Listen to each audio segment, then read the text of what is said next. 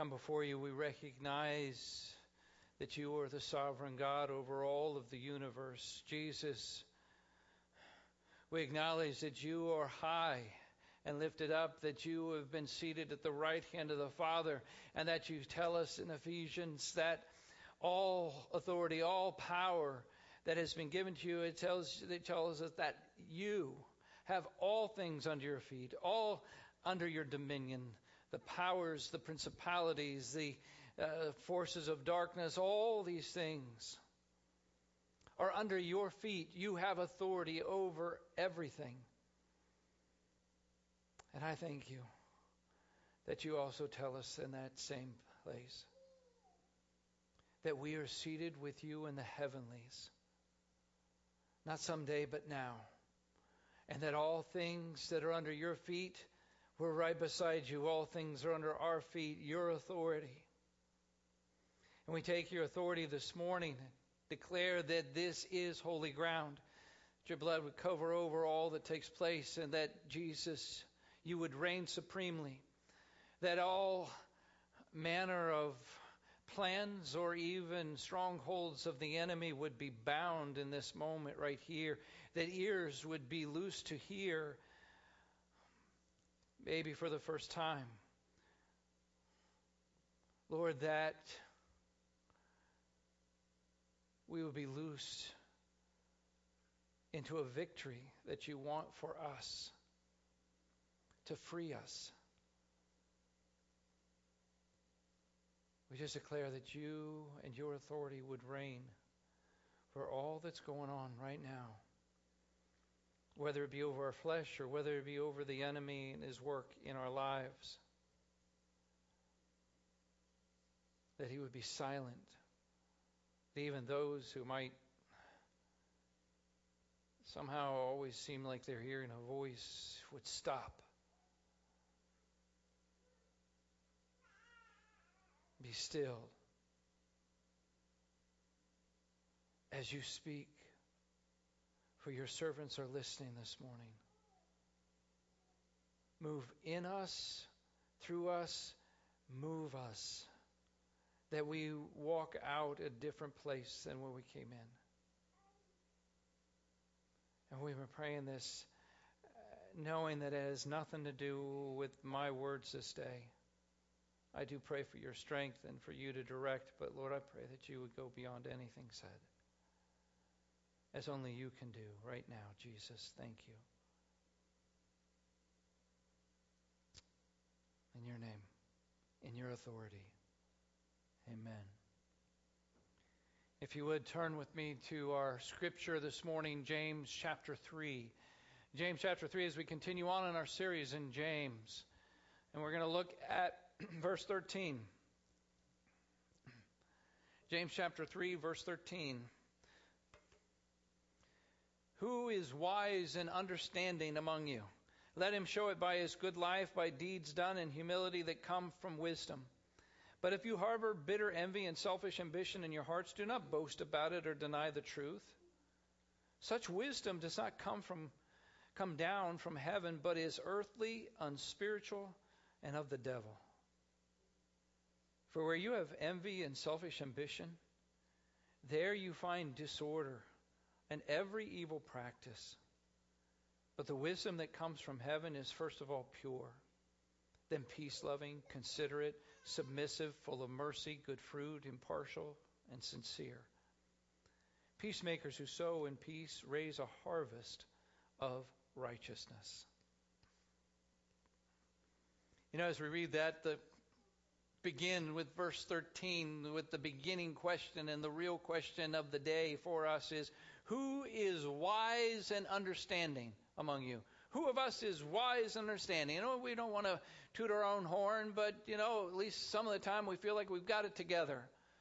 And we know what to do. But there's got to be definitely times where we ask ourselves, I'm wondering, are there the times where we ask ourselves, what was I thinking? Right? You know?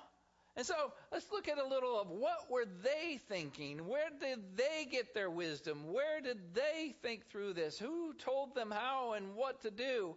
Like this picture. Yeah, put an outlet in the sink. What were they thinking? What kind of wisdom are they working off of? Or how about this one? I can do it myself, honey. I'll put the toilet in. Yeah, I'm not sure where their wisdom is coming from there. Or this one. I really like this one. That was great thinking. The face kind of gets, you can imagine his eyes just get closer and closer together until finally they're not even there. You open the windows all the way. That makes no sense. What were they thinking? How about this one?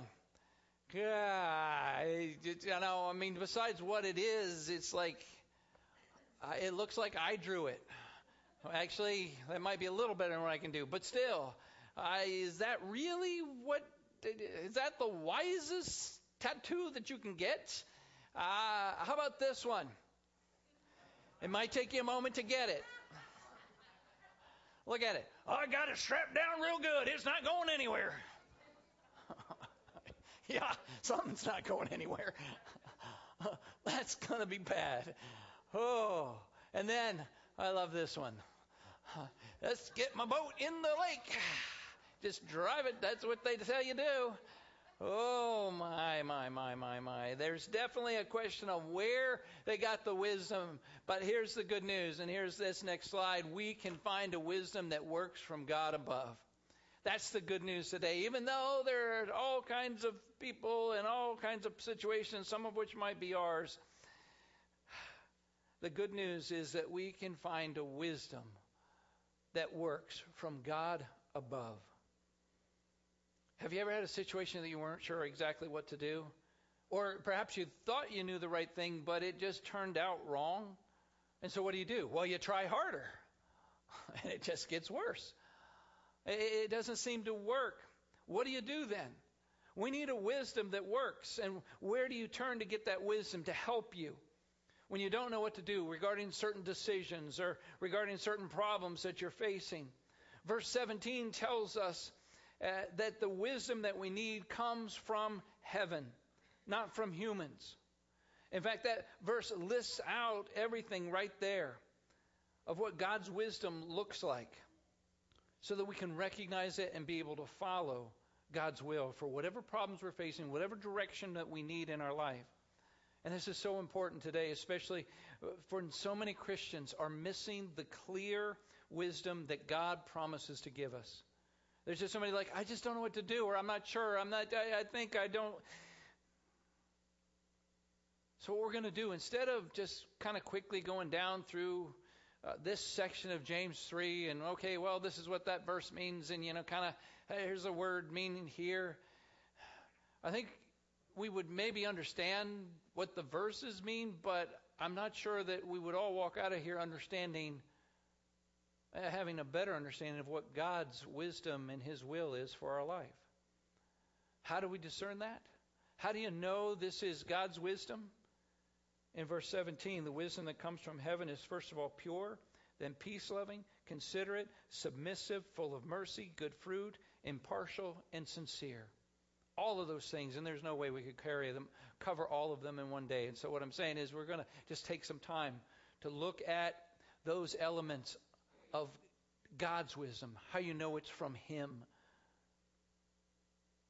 And the first thing that we know that is wisdom from Him is that we need to look for a godly wisdom that is pure. That's what it says in verse 17 here.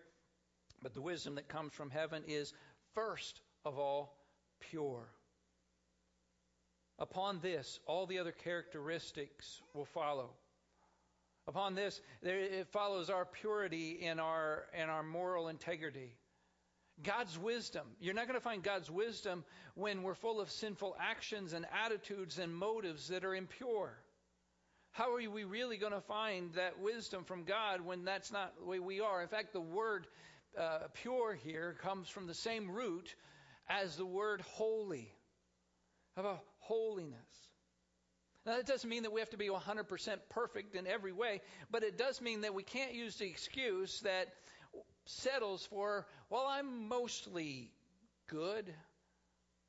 I'm mostly good. That doesn't cut it.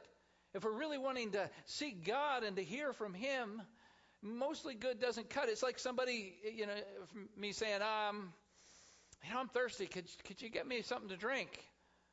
And they come out with a glass, and I say, is that water?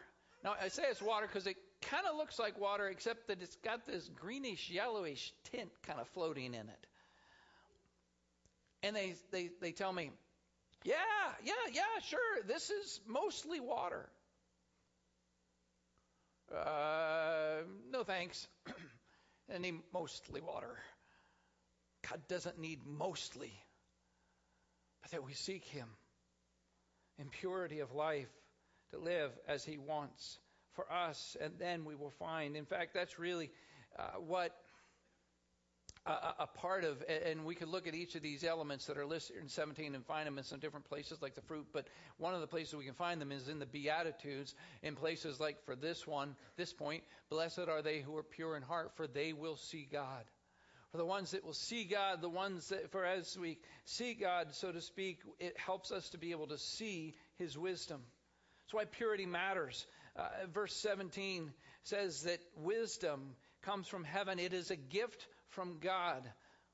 It is not something we get merely by reading our books here and there, or expanding our mind, or going through experiences of life. This is a wisdom that comes from being with God. A wisdom that comes from the God who said in James earlier in chapter 1, verse 5, if anyone lacks wisdom, let him ask. So being pure in our relationship with God should come before our asking for this pure wisdom. Not just that ongoing sin could cause His face to turn from us and not listen, but that whole sense of why would God answer your prayer to help you in what you're going through, to give you wisdom of what to do in this situation? Why would He give that to you thinking you're going to listen to the wisdom that He's going to give when we're not listening to the other things that He's already told us and we're just kind of doing our own thing? It's like, wait, I'm going to do my own thing. I don't know. I'm not going to do that. I'm not going to obey that. But God, please tell me what to do.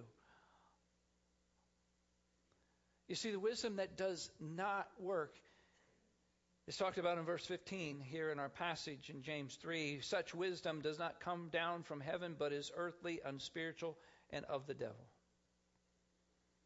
It's amazing how we as Christians, I think in general, most Christians recognize worldly living. We recognize that's just not the way that you should live. That's not what you should do. We recognize, and now that doesn't mean we always stay away from it, but we recognize so clearly what worldly living is, but for some reason we are not recognizing so clearly what worldly thinking is. We miss it. We don't get that. Instead, we try to deal with our problems and make our choices in life with a natural reasoning, with not a supernatural reasoning, with at least not necessarily something that would, move your boat in the water like that one there. But we have this thinking, I've really thought this through. We've got our best logical human reasoning. Really at our best. Really thought it through. And yet, what does God say about that? What God says in 1 Corinthians chapter 3 is, for the wisdom of this world is foolishness in God's sight. Our best is foolishness in God's sight. All too often it's unspiritual, natural, human, fleshly wisdom that we are going on, and then we are passing it on to other believers. We're passing it on to other believers, and so because we hear it from so many people, we think, well, it must be true. In fact, it must be true because it sounds right. It sounds like that's the right thing to do. Why does it sound right? Because we keep hearing it over and over, but it doesn't make it right just because we hear it from humans. What are we hearing from heaven? For there's a way, Proverbs 14:12 says, that seems right to man, but in the end it leads to death. It's not purely from God, and so it doesn't bring the pure results. We need to seek God's pure wisdom. A part of that is by seeking to have a pure walk with Him, but even beyond that, this impure fleshly wisdom that comes from the below, that's been tainted with a focus on self, so to speak, is not that wisdom that comes from heaven. Verse 13, we started that. Who is wise and understanding among you? Let him show it by his good life, by deeds done in humility that comes from wisdom. The deeds done in humility that comes from wisdom, a humility without pride, without a focus on self. In fact, in verses 14 and 16, look at 14, if you harbor bitter envy and selfish ambition. 16 repeats that, for where you have envy and selfish ambition,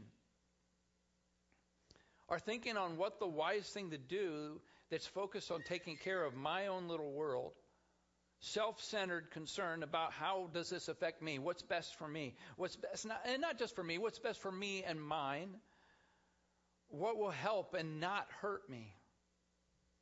What can I get out of this? What's the personal benefit or fulfillment in it for me? And that's how we make our decisions. Not from the wisdom of heaven, but from the wisdom of how do we take care of ourselves first. We'll look out for number one. How many of our decisions are made based on what's best for us? And we really don't think that there's anything wrong with that thinking, because that's the way everybody thinks. Well, how else would you make a decision about what to do here? In fact, we even pray and ask God to help us. We ask God to give us wisdom. God, please give me wisdom. Tell me what to do that will be best for me. Do you hear what we're asking? God, we're looking to God, but we're saying, God, help me to know what's best for me. When and how many times are we making decisions that are purely 100% about what is best for God? Period. Making decisions about what is best for God and His kingdom. That is pure wisdom. Anything else you're hearing that throws in self there is not coming from God.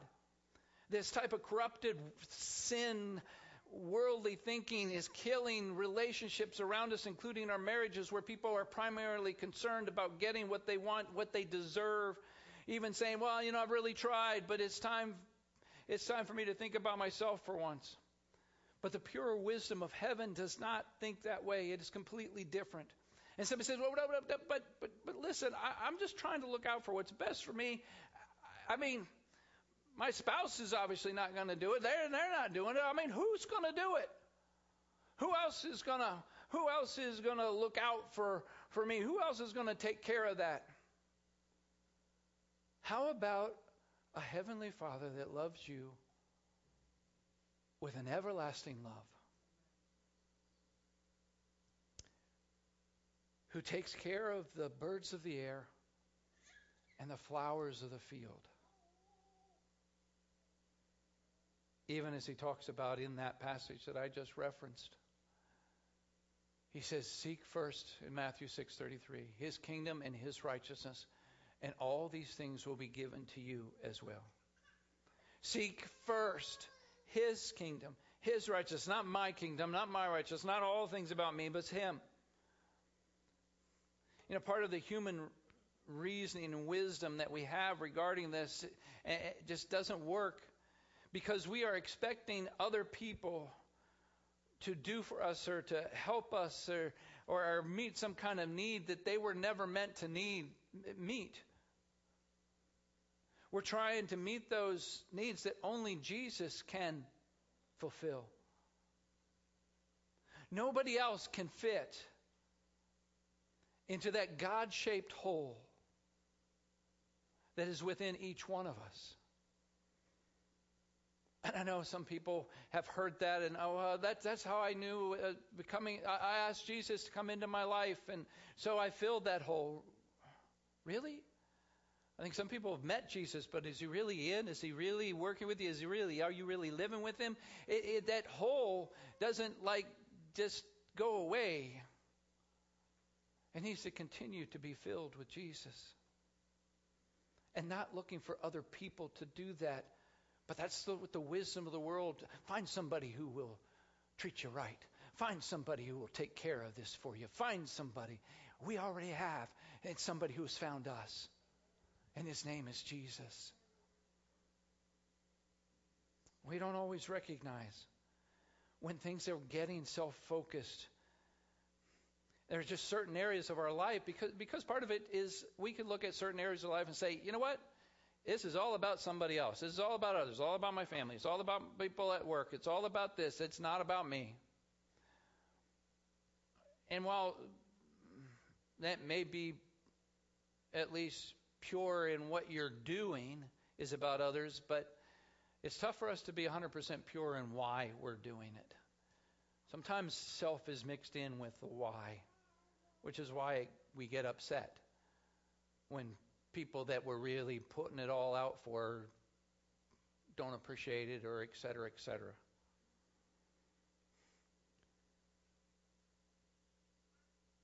There has, in probably each and every one of us, a time where we come with a certain area that we are just purely selfish.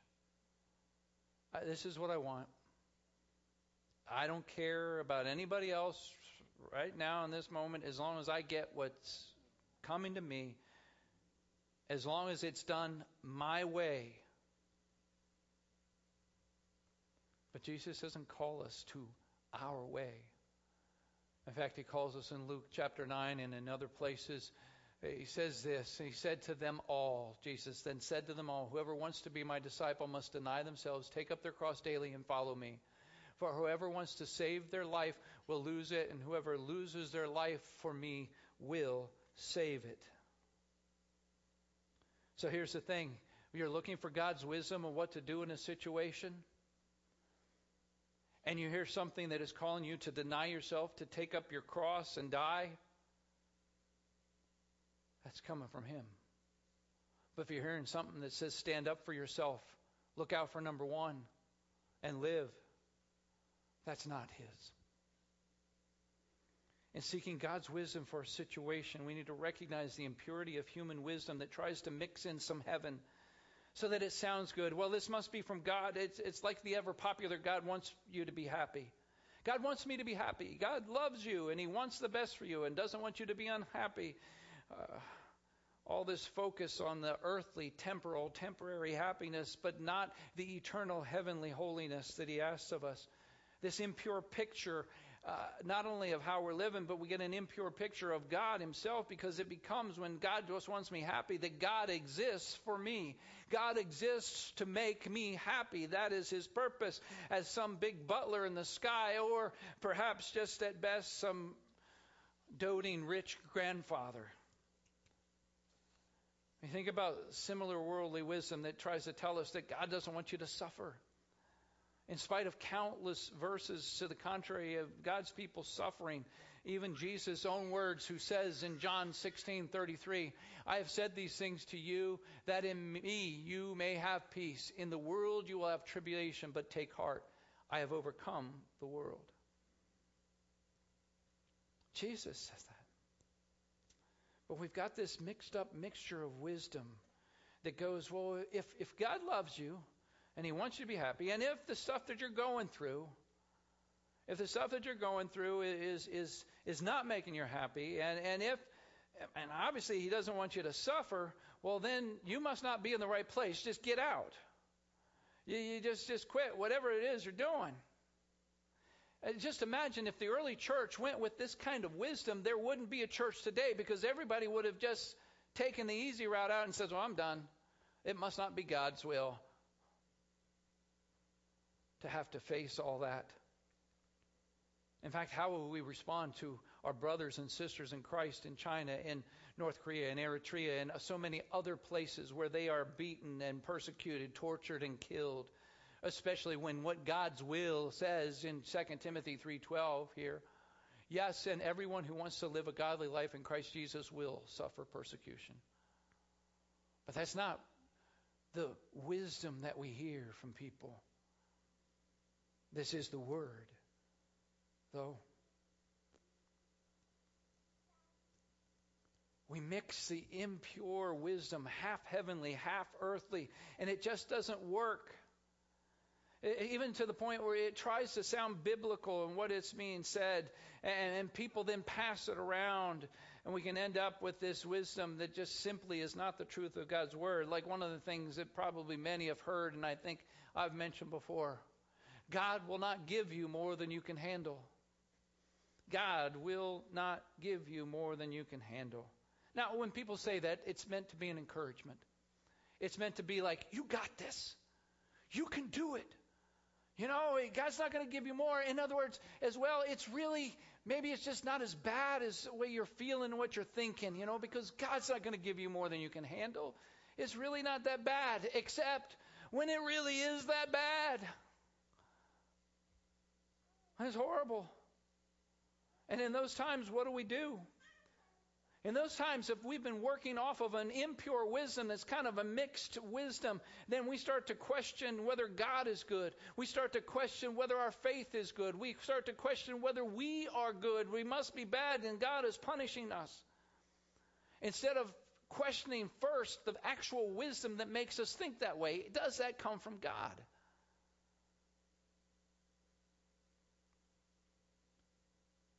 And for some people, they just take the next step and say, well, I'm experiencing more than I can handle right now, so what I need to do is just get out, quit, leave.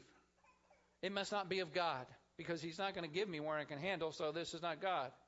False. It's not a Bible verse. It's not the truth. Here's the truth.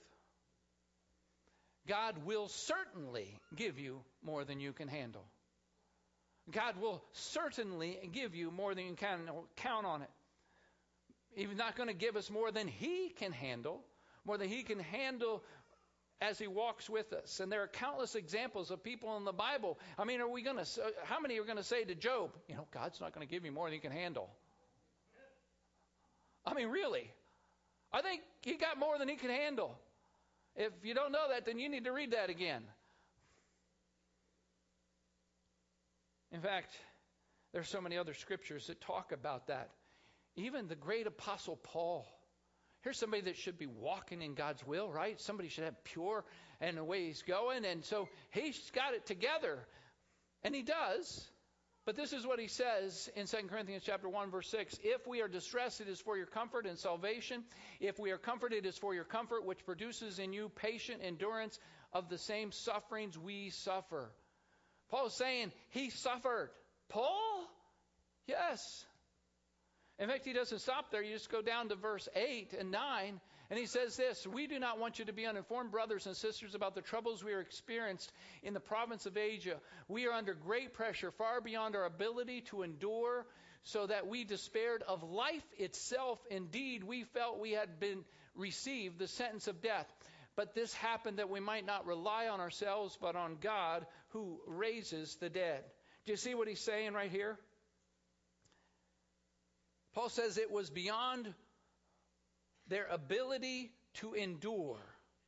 Meaning, it was more than they could humanly handle. Completely against that popular,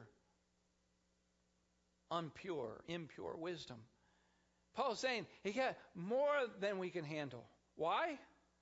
Well, one of the reasons he says at the very end there is that we might not rely on ourselves, but on God who raises the dead. But God, to draw us to himself, that we would use and look to Christ as our first resource and not our last resort. It is these kind of wisdoms that we hear all around and things that people are referring to. I mean, this what we've been talking about here fits in with that another popular one from the, you'll find it in the second book of Benjamin Franklin, chapter 3. you can feel free to try to go there if you want, but I'll just tell you what it says. God helps those who help themselves. Boy, it sounds so good. And we like to say that to people who are not, but you know what? The centrality of Christianity and Christ and what he did for us was the cross. The cross is a perfect example of a God who helps those who cannot help themselves.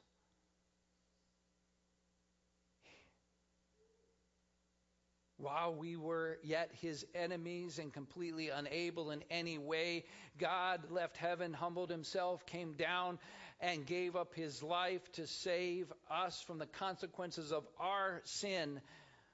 Because there was nothing we could do, but it is only by his grace, not just that we are saved, it is only by his grace that we are to live. We have got to grab a hold fully of a wisdom of God that is not mixed in with a whole bunch of other stuff if we're going to figure out what to do with our lives. In fact, as we move on,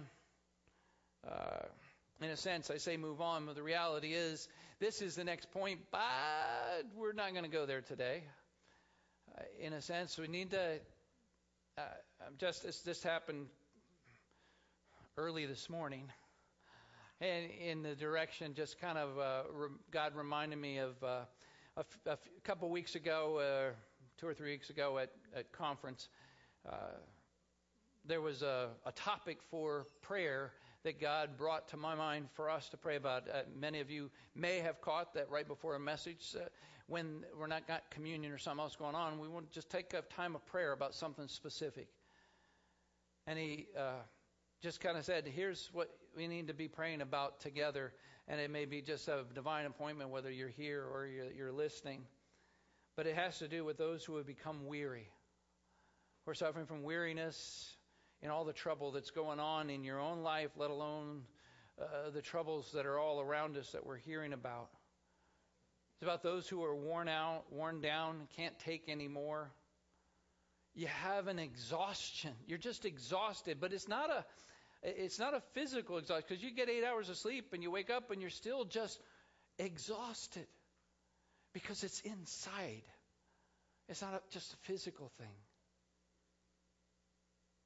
And no amount of sleeping or right eating is going to change that. I mean, those are good. Those are important. Elijah burned out. God fed him. He slept. Sometimes that's what's needed. But sometimes it's what do you do about this weariness? Where do you turn for the wisdom, in a sense, as we think about this message this morning? Where do we turn to for wisdom of how to deal with the weariness that we're feeling? And many don't turn anywhere. They just turn it up. They just keep pressing on, running on fumes.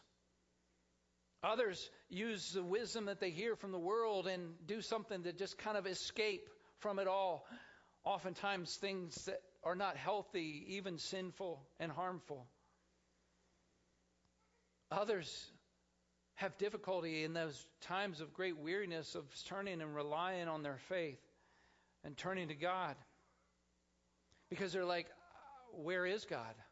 I would turn to God if I knew where he was at, but obviously look at all the problems in my life. Look at what's happening. God must not be around.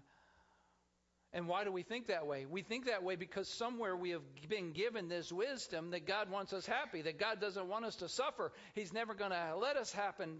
All those kind of things leads us to start questioning in these moments like this about whether all this is real. But it's based off of a false narrative. Where is God? The human wisdom that puts together all this stuff that sounds right, but it's not. Here's what God says to those who are weary. In Isaiah 40, verse 29, he gives strength to the weary and increases power of the weak. Perhaps that's God's verse for you, not just today, but this week, to grab a hold of. He says, he gives strength to the weary, increases power of the weak. That's what God's doing. And yet there are believers who who still buy into the wisdom of the world that says, listen, when you're weary, when you're just wearied of all this, what you need to do is you just need to pull your car over and stop. Just pull your car over and stop. In other words, quit. Check out. Give up. Don't do any more. Don't do what you're doing here. Just focus just on this one thing. Just sit. And there's so many places throughout the Word of God that tells us to press on. Like Galatians chapter 6, verse 9, let us not become weary in doing good, for at the proper time we will reap a harvest if we do not give up. To press on in His power. You see, what might seem like wise to pull over and stop and not do anything, guess what? That wisdom doesn't change anything. Nothing changes. It doesn't fix the problem. With your car that's running on fumes, pulling it over to the side of the road. We need to be filled up with a power that comes from the outside, not trying to fire up a willpower inside of us. What we need to do is what we're going to do right here, right now, as we finish out this service, is to pray and to seek the Lord in this. Kevin's going to come, and as I said before, worship team, that's up to you. See, our first response and looking for God for wisdom for that is to hear Jesus speak to us. Here are His words in Matthew chapter 11, verse 28 and 30. Come to me, all you who are weary and burdened, and I will give you rest. Take my yoke upon you and learn from me, for I am gentle and humble in heart, and you will find rest for your souls. For my yoke is easy, and my burden is light. These are not just nice words and what can be. This is wisdom from God. This is His will. More than that, He's saying, here's how you do it. Come to me. So in these moments right now, what we're going to do is just to have you come to Jesus, so to speak. It may be you need to change your position, to get on your knees before Him. For others, it may be to stand and just hold out your arms as if to receive the strength, the power that He wants to give. It may have things not just about the weariness that maybe that's not what you're experiencing, but you've been faced with problems and troubles and decisions that you don't know what to do, and it's been influenced by a mixed up kind of wisdom that's coming your way, and you know that needs to change, especially when you've been thinking about yourself and it's not been 100% seeking first His kingdom and His righteousness to come before Him. So just take some moments of silence here to pray before Him, and then I'll lead us in a prayer about this.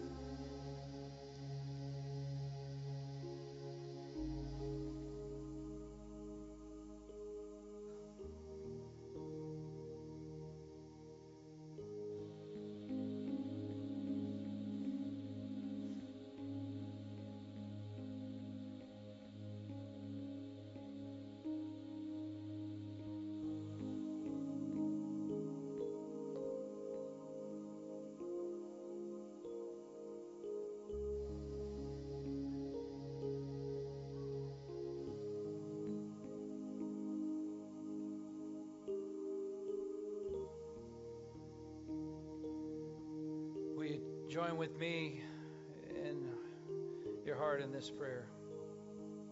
Lord, I'm tired. I'm exhausted. Not only by the circumstances of my own life, but by the situations that are going out there in the world today. I need your strength. And so I come to you now. I call to you to provide. For you are the everlasting God, the Lord, the creator of the ends of the earth, and you will not grow faint, and you will not grow weary. And it's to you that we can come. Lord, I come. Weary and burdened, in need of your rest. Not a rest that pulls over to the side of the road and stops, but in the midst of all that is moving, a resting in you. And a decision to take your yoke and to learn from you. Because your yoke is easy. Your work, what you're calling, is easy, and your burden is light. And I thank you that I can find rest for my soul in you. In this moment, I exchange my weakness for your power.